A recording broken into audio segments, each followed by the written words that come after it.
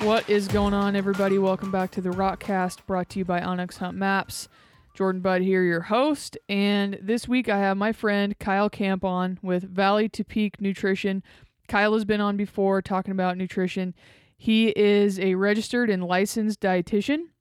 He owns the business Valley to Peak Nutrition, where he helps people, change their nutritional or meet their nutritional goals, I should say. I know a couple of people that have gone to Kyle and have had tremendous luck. One personal thing that I really like about Kyle and his business is the way that he approaches nutrition from a very simplistic standpoint and not like a bunch of weird fads and good stuff like that. It's just very basic, like simple things that you can, apply to the future forever. You can take the knowledge that you learn from him and use it forever. So we have him on. We're going to talk about recovering from hunts, preparing for hunts. We dive into a couple rabbit holes in there as well. And we'll get to that in just a second. First, I want to thank our sponsor, Onyx Hunt Maps. Been hitting the maps hard this year. We had the previous episode with Robbie Denning. We talked a lot about how the maps helped me and, Leah get our bucks this year. And so, we can help you out by giving you 20% off of a Onyx Hunt membership. You just use Rockcast code at checkout and you'll get you 20% off. And we'd also like to thank our newest sponsor and welcome them to the podcast. Black Rifle Coffee Company has joined the Rock Slide and the Rockcast to help us bring this podcast to you, which is super cool. We can't thank them enough for partnering with us.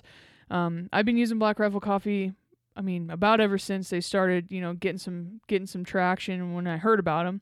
And I've been on their membership plan, which is basically like an auto ship. I can hop on and say, all right, I really like the Freedom Roast. I want a bag of Freedom Roast coffee every 2 weeks, and it'll just automatically ship that to me. And when I dial it back in the summertime, I'll roll that to maybe once a month. And so then every month they'll just, roll me a new blend, which works really good. I use it for the outfit in Nebraska where we just burn through a lot of coffee with clients and such. And just a busy season, so I'll ramp it up there, maybe get a couple bags every 2 weeks. And it works really good.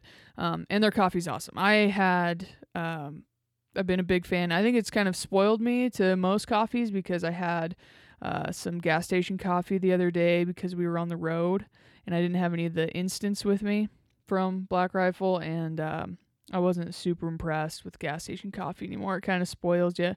So anyways, just want to thank them for coming on as a partnership, helping us get this podcast out. It's always greatly appreciated. And we like getting you guys more content. So head over and check out Black Rifle. And we'll roll right into this episode with Kyle. All right. So I see that actually just this morning before we started this, I saw that you had just come out with 3 tips that you have for going into cold weather. Do you want to just roll into that? And I thought that was really applicable for the upcoming coldness that we're about to experience. Yeah, I'd be happy to. And obviously they go beyond just 3. You can dive as deep as you want into nutrition or keep it as basic as you want. But I've always found 3 to kind of be that magic number that people can remember. And honestly, if you focus on the 3 and you can manage to do those, you'll be so far ahead of the game that I think it'll serve just anyone really well. I'm a huge fan of just mastering the basics rather than making things really complex. So first off would be to increase your total calorie intake. Now that seems sort of obvious if you've got a ton of snow and you're post holing through things and the work just becomes exponentially more.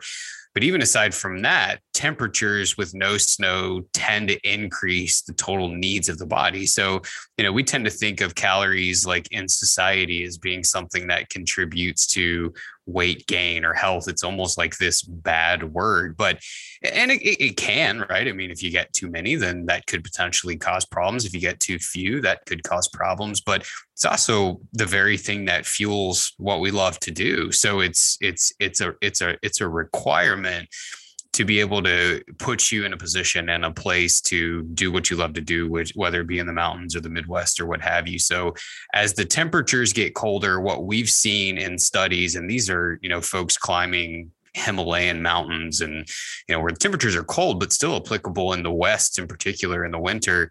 The same type of work done in a warm environment when compared to a cold environment, the calorie increase, the calorie demand of the body is exponentially more whenever it's cold.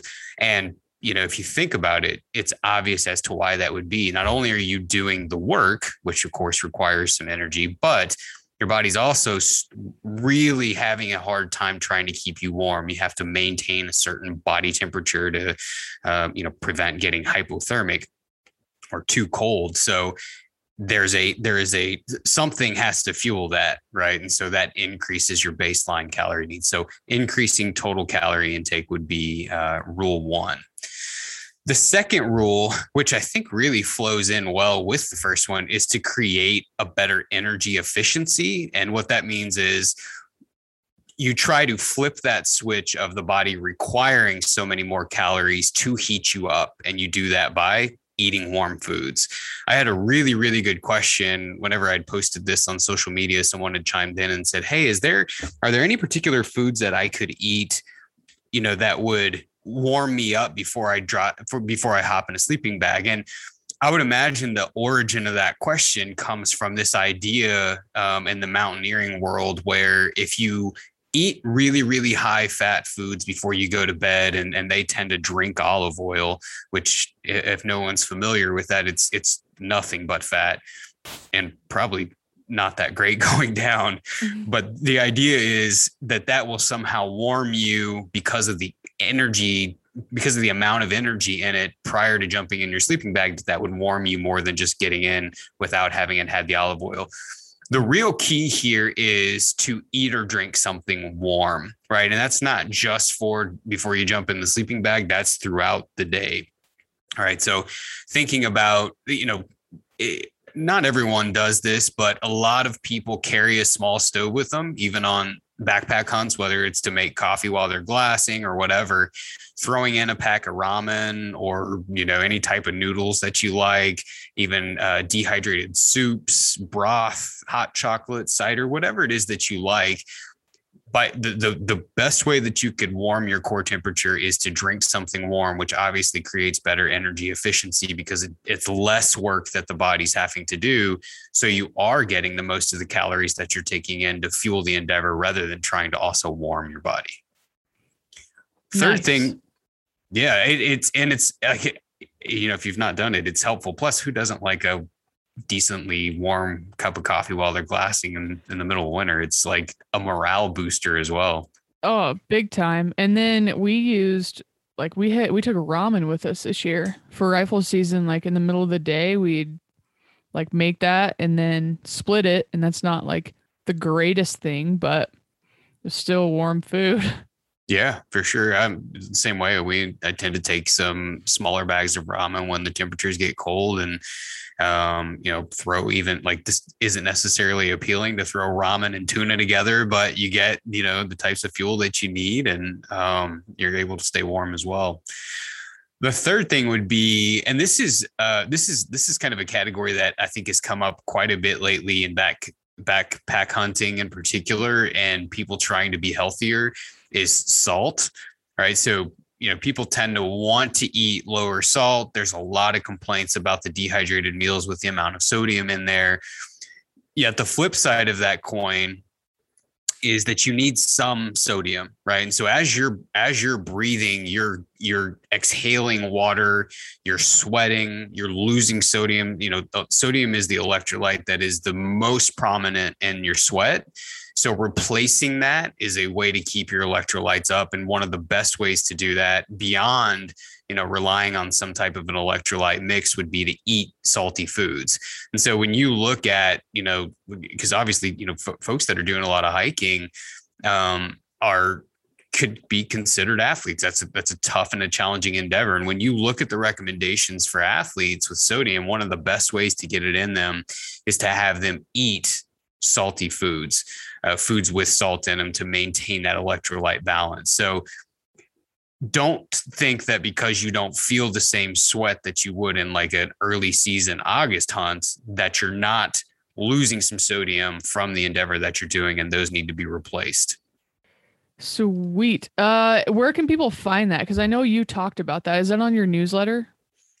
Yeah, so there's a couple places. There's kind of just the quick bullet point version of it on the different social media outlets, which is just like Instagram, V2P Nutrition. But there's a video. I try to keep them as short as possible.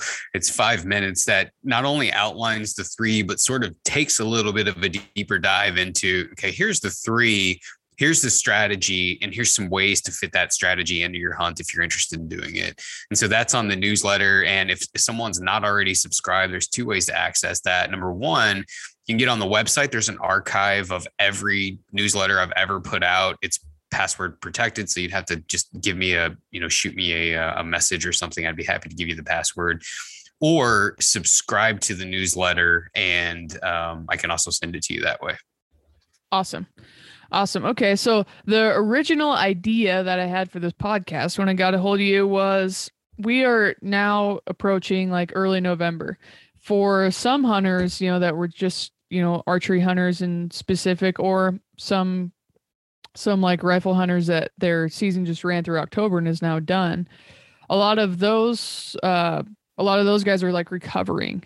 And I wanted to talk about like the different kinds of recovering, because everybody's hunts are going to look a little bit different. Like mine, for example, this year anyways, I started about mid-August, and while I'm pretty good about working out and like exercising and hitting certain muscle joint or muscle groups that I know help me when I'm backpacking, and then like being pretty good on my nutrition, as soon as hunting starts, like it pretty much goes through Christmas for me, and all that kind of goes to hell, or gets lax a little bit more.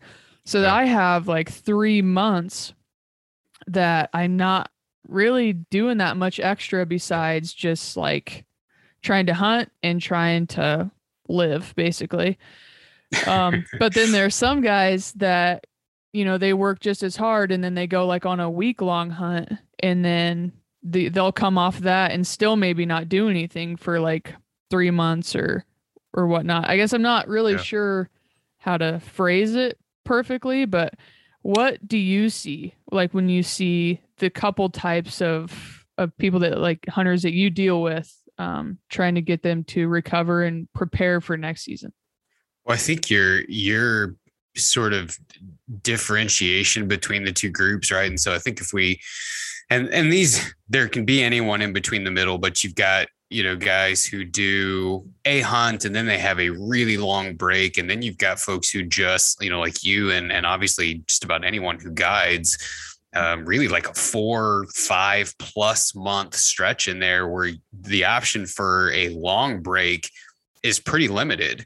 And so I think that, the main takeaway between those two is you've got the approach to them both for recovery is going to be entirely different, because you've got two entirely different circumstances. With that said, there's some obvious approaches that would be true for both. I think. So I see the same. I see the group of people who are just after it all year. Another group that fits this category that I see a lot of is wildland firefighters. So they'll usually come after a season totally spent, and want to begin training first of the year for the following season, because that season can be just relentless and daunting. One thing that I think that is very pervasive in this culture and environment, and I'm sort of apprehensive in saying this because I know this is going to be interpreted all sorts of different ways, but is this idea that a quote unquote rest day is a waste of time, right? And so if you take someone who's a guide and getting in after it as off, basically 4 or 5 months, when you are off, or when you're not guiding someone, seeing that day that you don't have someone as a potential to rest, right? And so the body needs opportunity to rest, and you've got to have realistic expectations. I'm all for challenging yourself in training. I'm all for, creating really difficult goals for yourself. And those are good. Those are mentally challenging, and that's good. But there is a reality that exists here that the body is an amazing machine and you can push it if you have to, but there's going to come a point where it simply has to tap out. So seizing the opportunity for rest whenever you can, I think is really, really key, whether you're a guide or someone like me, who's simply just weekend warrior. You know, you're going out, leaving town Thursday night, maybe Friday morning, Friday night, going as much as you possibly can until Sunday or Monday. You know, you come home, you wash your stuff, you repack, and then you go at it again. Taking those 4 or 5 days between the weekend hunts and not going to the gym and burning your legs out on squats and, you know, trying to run 26 miles every day and doing all of these things, seeing that as an opportunity to allow your body to recover so that when you do show back up on the mountain, you're able to give as much as you can. And a part of that is twofold. The best thing, you know, for performance nutrition is, or performance in general, is two things. One, a rested muscle, and then two, adequate nutrition that fuels that muscle. And if you're taking the opportunity, if you're taking the time when you have the opportunity to rest, you're not doing either of those. You know, the not resting the muscle piece is obvious, but you're also draining the very stores that need to be filled back up before you go out and push yourself again. Right. And so it's a combination of the two that really culminates in you showing back up to the mountain whenever it is the weekend again, and being able to really give just about everything that you do have for in your own personal capability for that weekend or those 3 days or however many days you're out there. Nice. So I totally agree with that. And I really like that, because usually when you get back and it was a hard weekend, you don't really want to do that much during the week anyways, like your mentality. Yeah. Nutrition wise? Oh, sorry. Go ahead. No, I'm sorry. I interrupted you. I got excited. And I think, like, you know, we can blame it on whatever media outlet or quote unquote influencer or whatever you want to, but there's sort of is this idea that now exists, if you're taking no days off, right? I mean, that's the hashtag that shows up so often, no days off. If you're doing that, it's a really great Instagram mantra. It's a terrible mantra for performance and longevity, right? And somehow there's become this idea that if you do that, if you take a day off, and keep in mind, this is strategic day off. This isn't like you're lazy, but the idea is that if you take that, somehow you are lazy, somehow you are weak, somehow you are mentally incapable or unfit in being in the mountain. And like, I don't know where that started, but that simply isn't true. Not only that, but I would argue that if you don't seize those opportunities, maybe you quote unquote survive or quote unquote manage the weekend hunt, but I can promise you wouldn't do as well as you would had you taken the opportunity to rest the muscle. That's a really, really good point. Is there's like, you have to listen to your body, maybe instead of listening to like quote unquote what you're supposed to do type of deal, and just do you type of a deal. Absolutely. Yep. That's a great synopsis, is you know, to do you. I think there's a quote that I love that says, darn it escapes me right now. Comparison is the thief of joy. That's what it is. Right. And so the greatest way for you to rob yourself of an excellent experience, not just on the mountain itself, but in your own goal, right? Like the whole fitness and nutrition thing, regardless of if you're trying to lose weight or you're trying to hike with more weight, which I heard you went beast mode on a sheep and a mule deer. If you're trying to improve all of these metrics, it's a journey. You know, most of what you see an influencer have was obtained over years and years and years of training. It wasn't obtained in half of a season, right? And you have to pace yourself for the longevity of it and do you, like you said perfectly, as opposed to saying, well, you know, my neighbor did this, he achieved this, that's what I'm going to do. It might be a decent strategy, but you have to be prepared to tailor that for you and understand that if your volume in exercise or what have you is less than your neighbor's when you start, that's all right, because your neighbor didn't start where he is now either. Yeah, that's extremely important for like all things. Because if you just try to if you try to go 0 to 100, like you're not going to go about it the right way, and you're probably going to burn out super quick, and then you're going to fall back way worse than you started. Yeah. You could, Yeah. um, yeah. In regards to the whole the beast mode on the sheep, I think the sheep it had to be done on the sheep. The deer was very dumb, and I have a chiropractor appointment in like an hour because of it. Oh, So don't do that. I listened to your podcast with you and Leah and her sort of, for lack of a better word, I don't mean this, but kind of getting on you about doing that. And I had to laugh a little bit.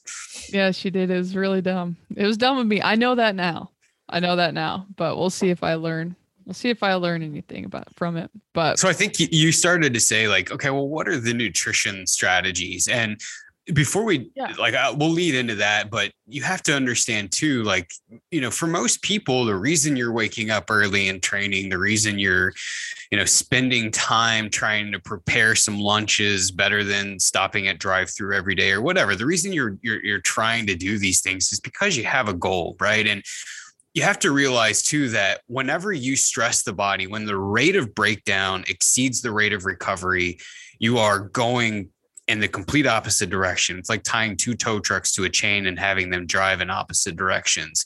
You have complications that arise that you can't avoid when you stress the body beyond the ability to recover. And those complications end up precipitating you not excelling or increasing your performance in whatever it is that you're trying to do. So that then leads into the nutrition part. I would say there are two giant rules that I see people quote unquote break. And when I say that, you should tailor your nutrition plan to you. So if you found something that works for you, then you should 100% do that, regardless of what I say, regardless of what science says. If something fits you, that's what you should do. However, science says, and anecdotally with me having, the great opportunity to work with people, I absolutely love my job, is two rules. One, people treat protein like it's king and want to eat giant amounts of it, thinking that somehow is going to just solve all of their fitness problems.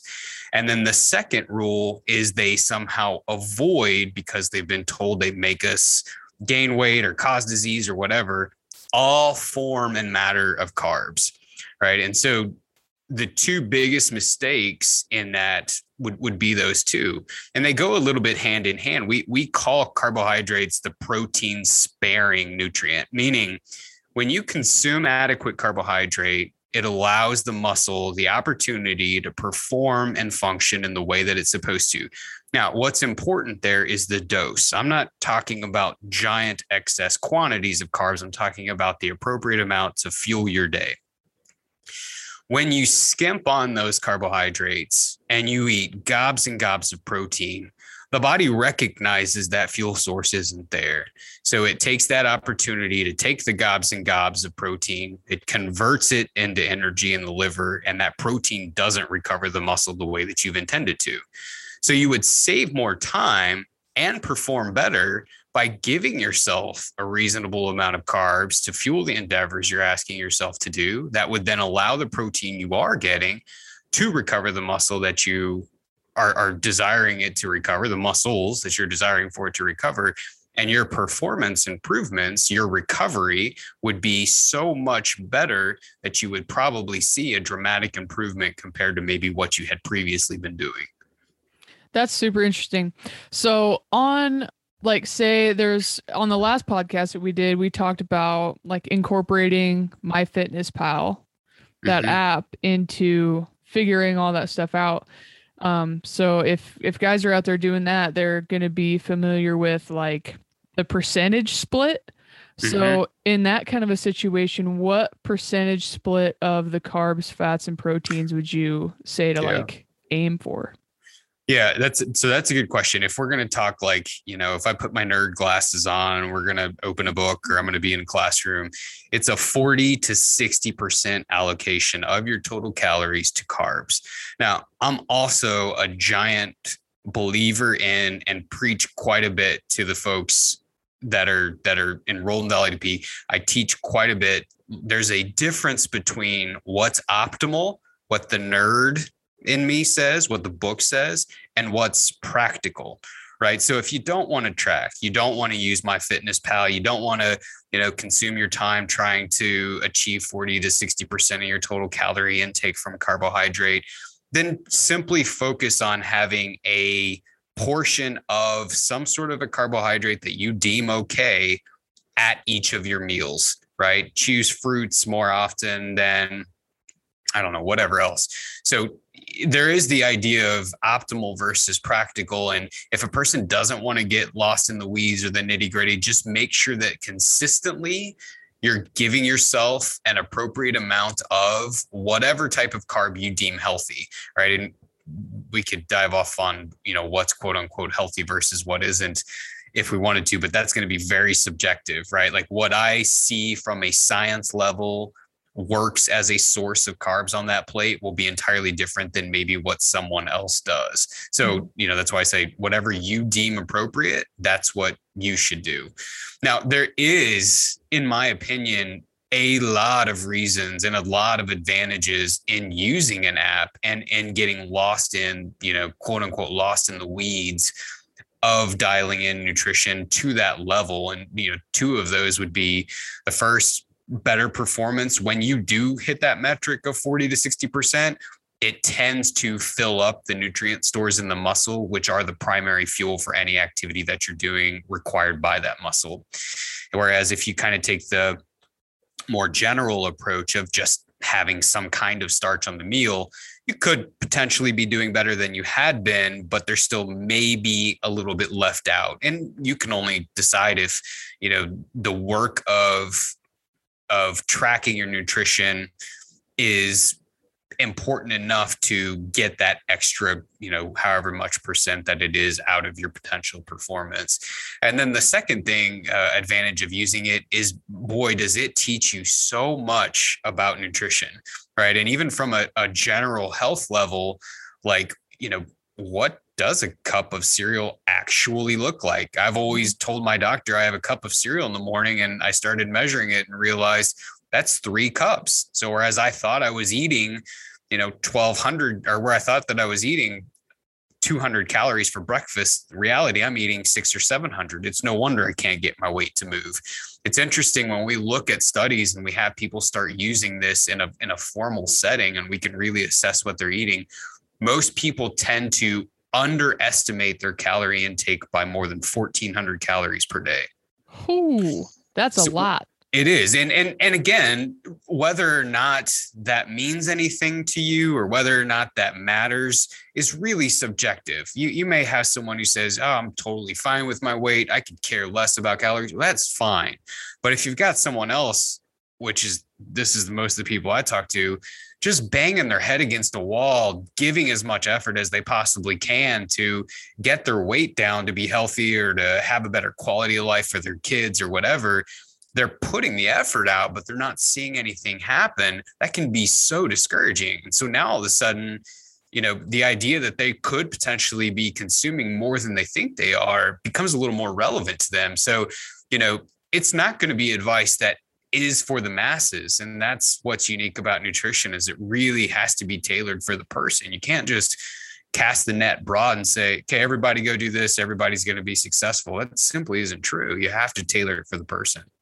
Yep, absolutely. And I think one thing that, I don't know if this would be really any advice, but one thing that I liked about using the MyFitnessPal is to do just what you're saying, is you get a better idea of like what you're actually looking at when you're looking at a cup of cereal or something like that.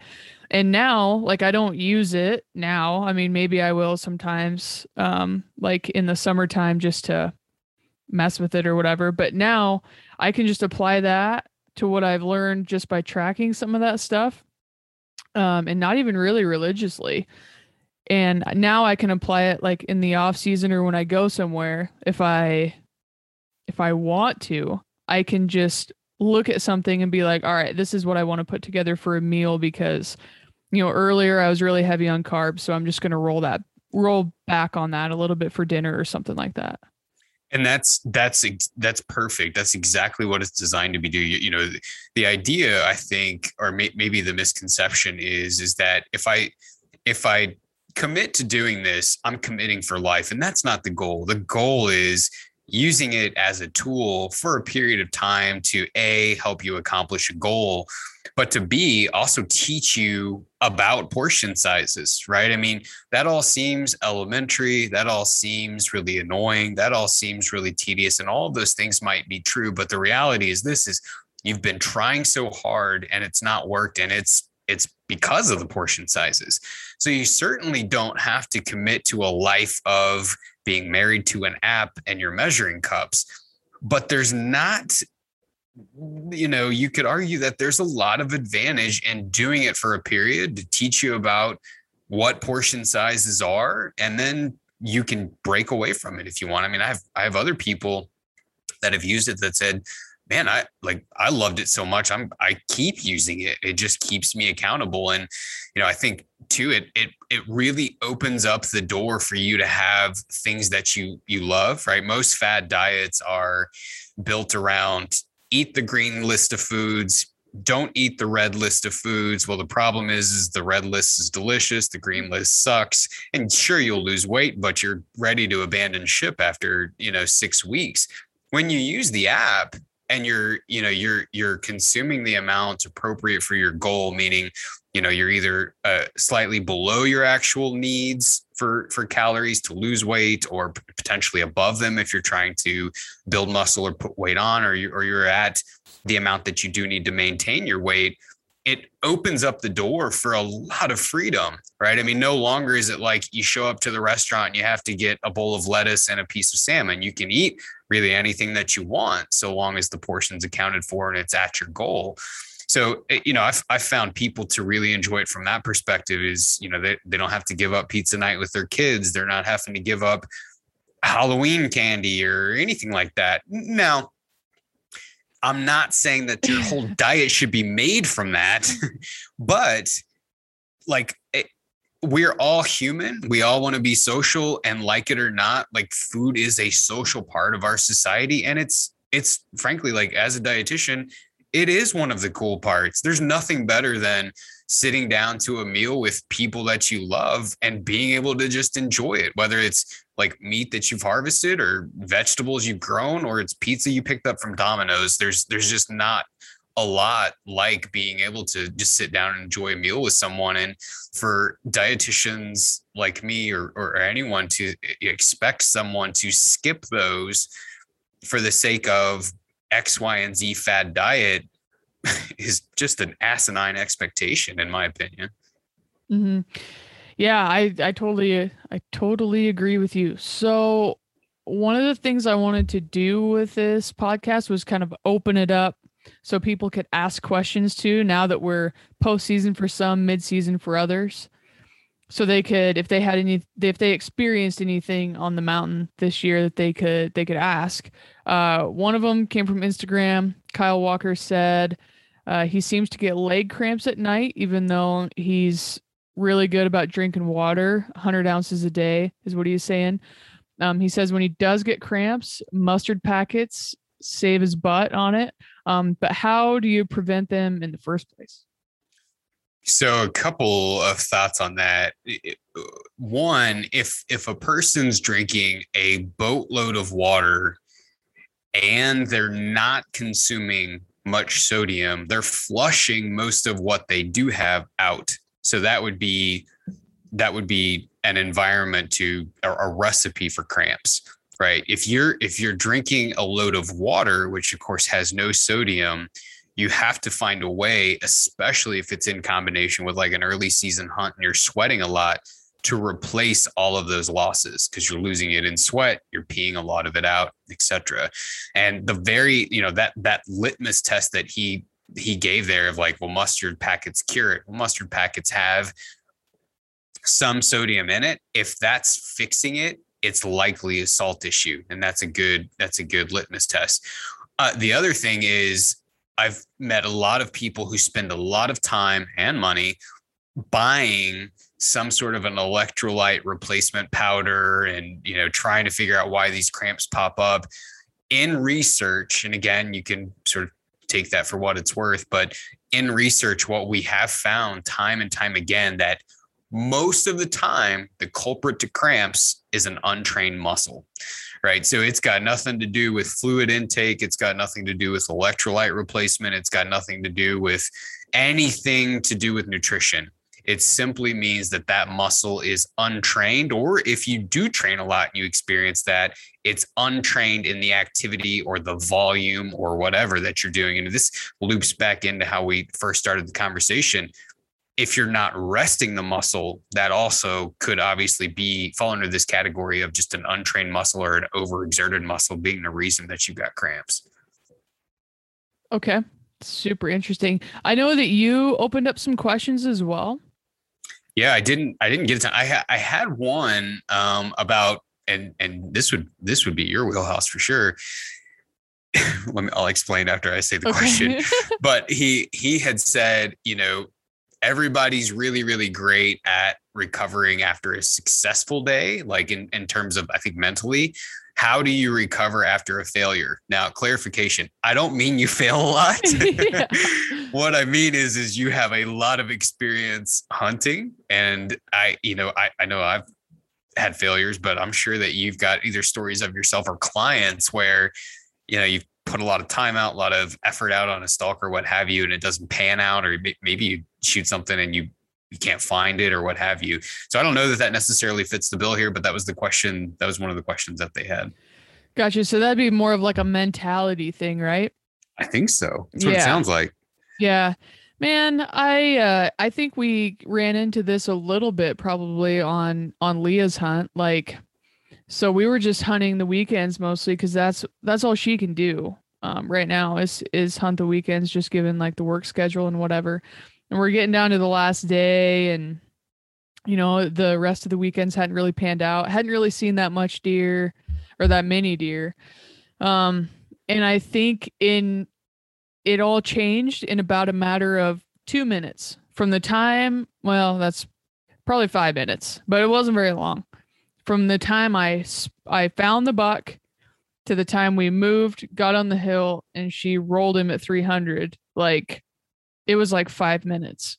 And that's all that it takes. It's 5 minutes. Might be on the first 5 minutes, might be the last 5 minutes, or somewhere in between, but that's what it takes. So that's what I always try to keep in mind. And with clients, it can get frustrating sometimes and it really stresses me out when the deer do not cooperate with what I think they need to be doing. And guys aren't seeing as many deer as we typically are, or, where it's a really windy day, so they're not staying out as long, or they're moving before daylight, or the crops are still in, and that's mostly where they are, is in the crops. But I always tell them, like, when you get here, like, your last day is somebody else's first day. So we're just allotted, 5 days, because that's kind of what it takes to hunt that. But you just can't sit like, a couple of days and then get really down on yourself and just think like, all right, whatever, it's not going to happen. So you let your guard down type of deal. It can all change in about 5 minutes. So I don't know. That's kind of what I always try to keep in mind is my, third day of hunting or last day of hunting is somebody else's first day. And you're just as likely, you should hunt it like it is your first day, I guess, if that makes sense. No, I think that's great. I'm going to write that down myself.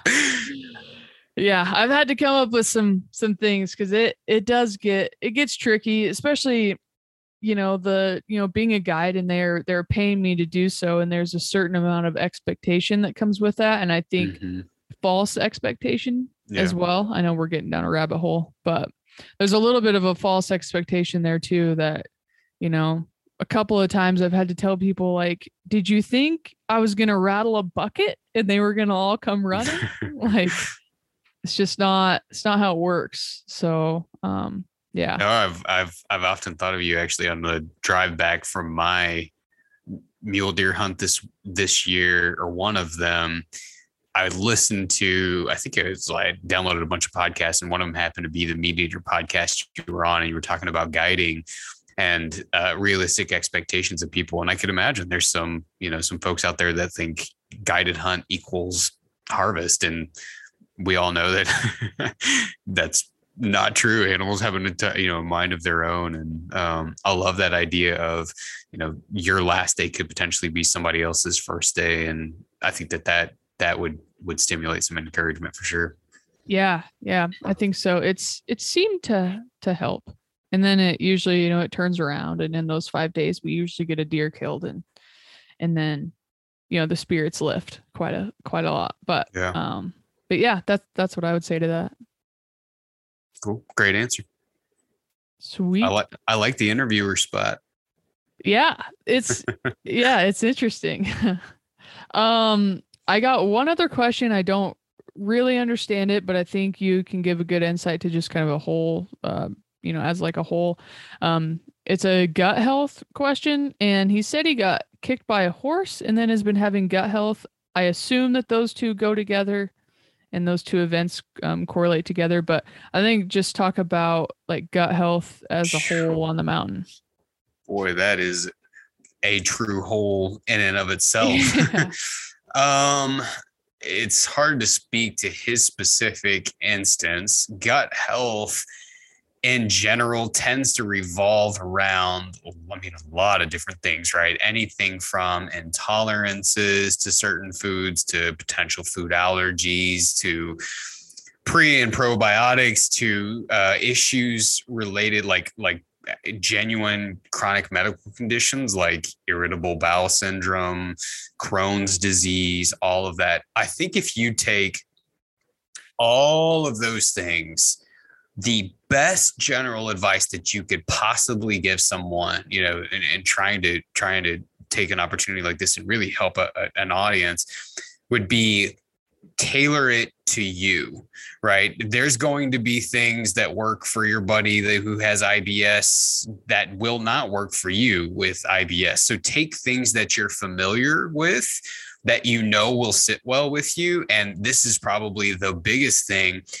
Don't take things on the hunt to trial, meaning like take some time doing either scouting trips or backpacking trips, or even just general day-to-day, to experiment with the stuff that you're interested in taking in the fall or the winter or whatever, to see if it sits well with you.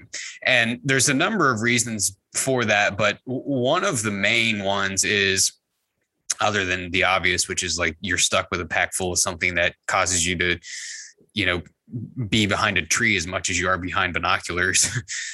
Beyond that is you have to find something that works for you. And you're in an environment that is completely against your gut. And what I mean by that is you've got a hip belt, that's basically cutting off some of the circulation to your stomach. If it's tightened any reasonable amount, that's one. Number two, especially in the West, you're at a higher altitude, so there's less oxygen available.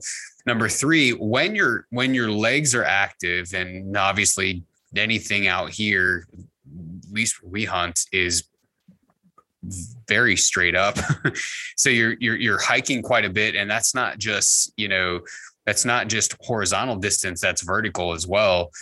When you're doing something like that, the body is pulling blood from parts of the body that are not being as used and giving it to the legs, right? And so one of the places that gets robbed is the gut.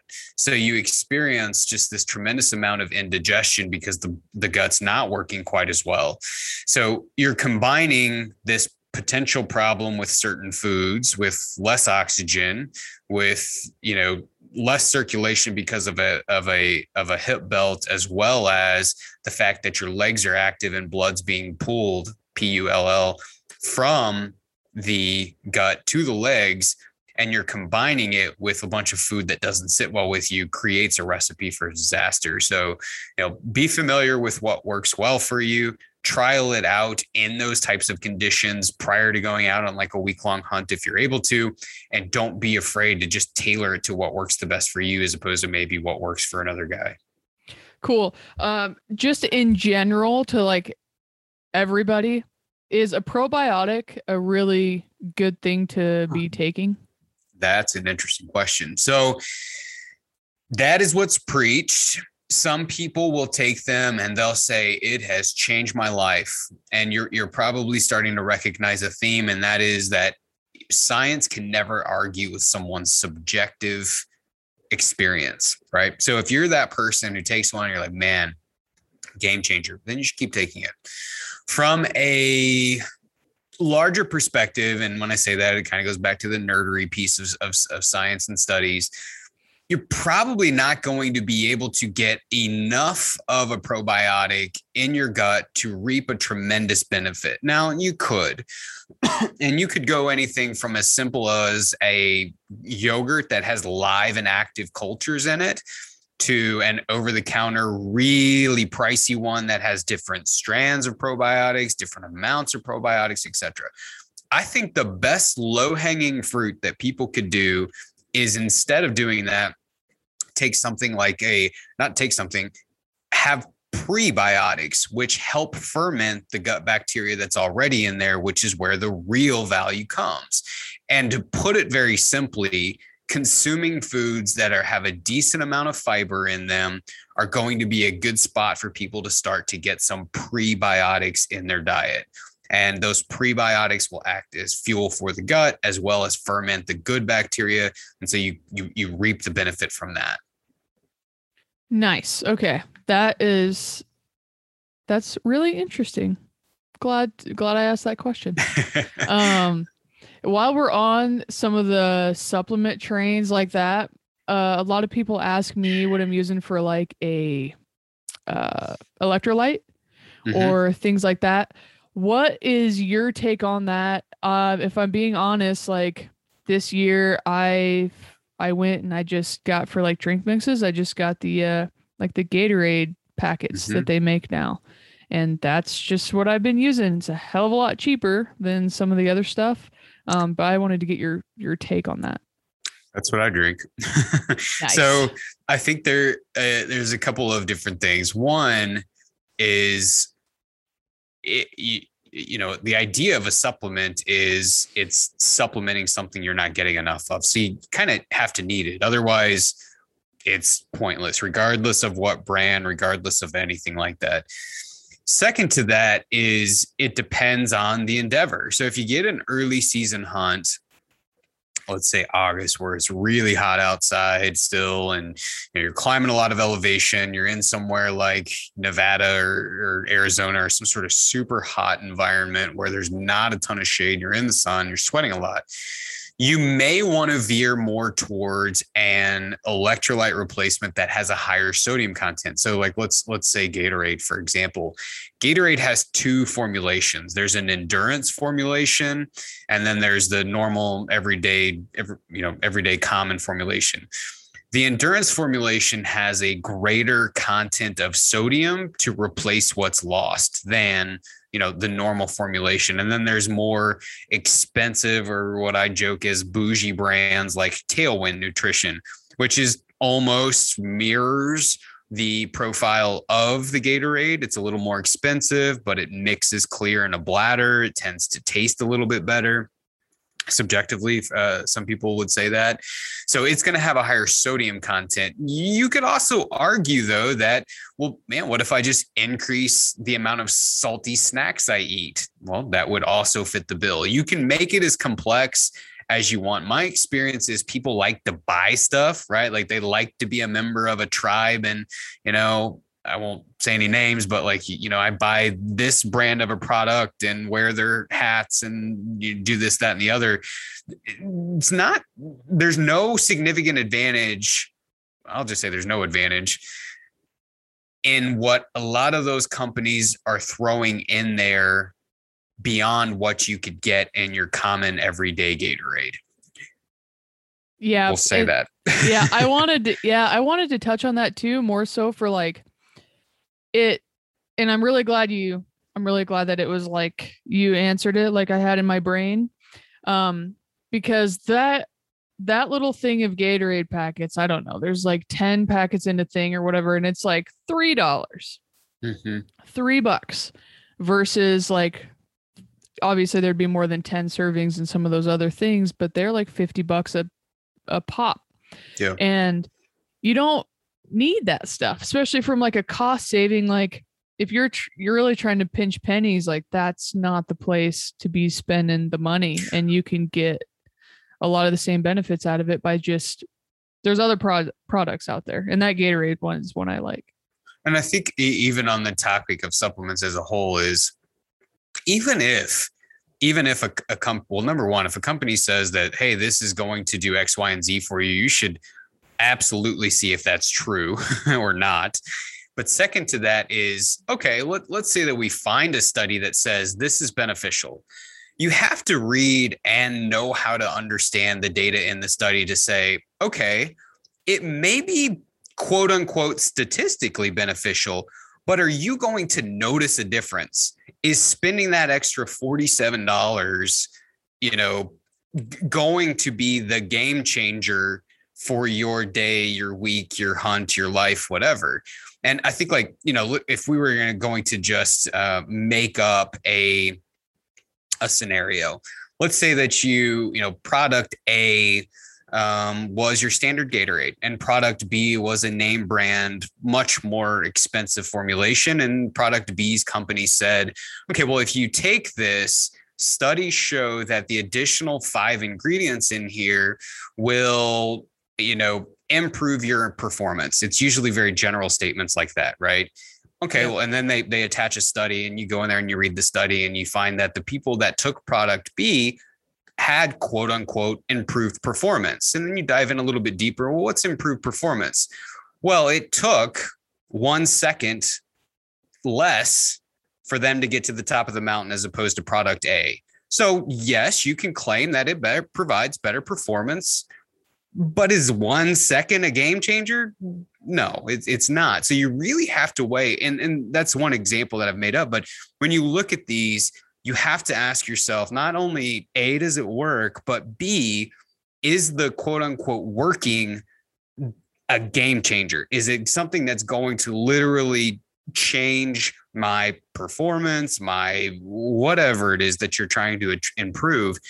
And if that's the case, then you might be able to say, for me, it's worth spending the extra $1.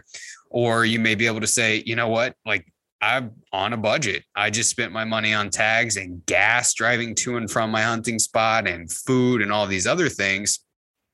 I can't afford product B, but I can do A. Well, then you should buy product A. And then I think there's another group of folks who would say, hey, I just really like supporting companies that support hunters. Well, then you should absolutely go ahead and continue to spend your money on that if you have it and that's what you want to do. But I think as a whole, it is good to know, if you can only afford the inexpensive stuff, there is nothing wrong with that. And this isn't necessarily an electrolyte replacement, but electrolyte replacements tend to fall into 2 categories. One is an electrolyte replacement that also has carbs, which tend to provide some additional fuel, versus sugar-free options that just provide electrolytes, but not any additional fuel.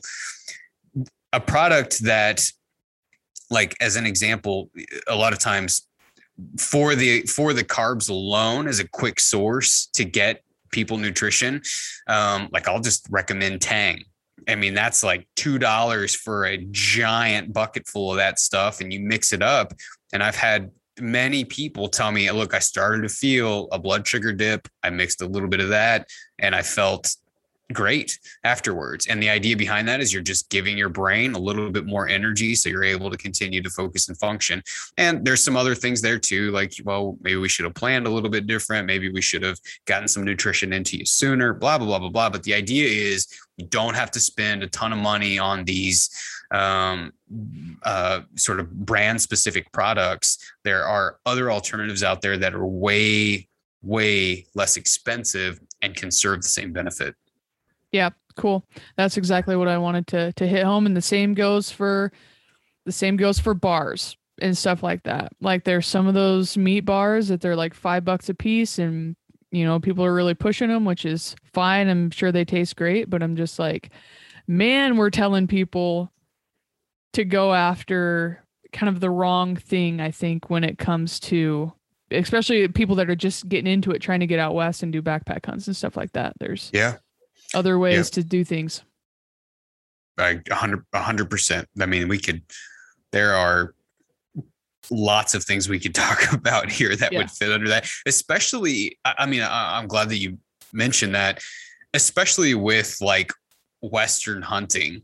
You can, for the most part, eat a lot of what you eat at home here. You don't need, sport specific, like the sport blocks and the chews and the this and the that, like 100% of the time I'm telling people, look, save your money, get some gummy bears and skip the sport blocks, right? It's so much cheaper, and it's essentially the same thing with less marketing, and in my opinion tastes better. And so anyway, yes, I'll echo your sentiments. I agree. Cool, man. Is there anything else in particular you wanted to run through on this episode? I don't think so. I mean, we talked a little bit about chatting through preparing now for next season. We talked about, reviewing the recovery piece, which we did. Preparing now can involve a lot of different things. I don't know how short we want to make the episode. We're probably getting close to time, aren't we? Yeah, pretty close. I'm going to have to go get my back work done pretty quick. But I think what I more so wanted to just get it in people's minds as a forefront now. It always seems like there's a lot of talk about like the nutrition and whatever getting ready for hunting season like a month before hunting season, instead of like you can start now, and a month before hunting season, it's gonna, even if you ramp it up, then it's going to be a lot easier to ramp it up than if you just like, well, I've got 8 months or I've got 10 months until I start again. So I'm just going to do whatever I want for the next 6. 100%. It's like shooting your bow, right? I mean, there's nothing more miserable than a week before the season trying to get out there and make sure that you're dialed in. And it's way less stressful to start shooting in January. And when it comes time for August and September, you realize like, well, all your buddies are scrambling and you're ready to go. Yeah. And now's the time where you can, if you want to do it and you want to be at a certain point a month before season or when season hits, you can start taking those in a lot smaller steps now. And it might be easier to stick with those versus like doing it all at once and then falling off the wagon. Yeah. 100%. So, cool. All right, man. Well, where can everybody find you? Yeah, you can, social media things are all V2P Nutrition. The website's v2pnutrition.com. And I would be, one of the greatest parts about this is just having had the opportunity to meet so many people I never would have otherwise. So if there's a question you've got or anything, I'd be happy to chat with you. Awesome. That would be great. Well, we've had you on before, and I'm sure I covered it in the intro that I'll do for this episode, but that link will be down in the description. We covered nutrition a little bit more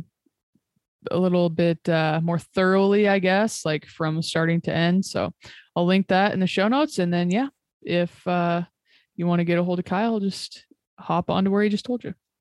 Thanks, Jordan.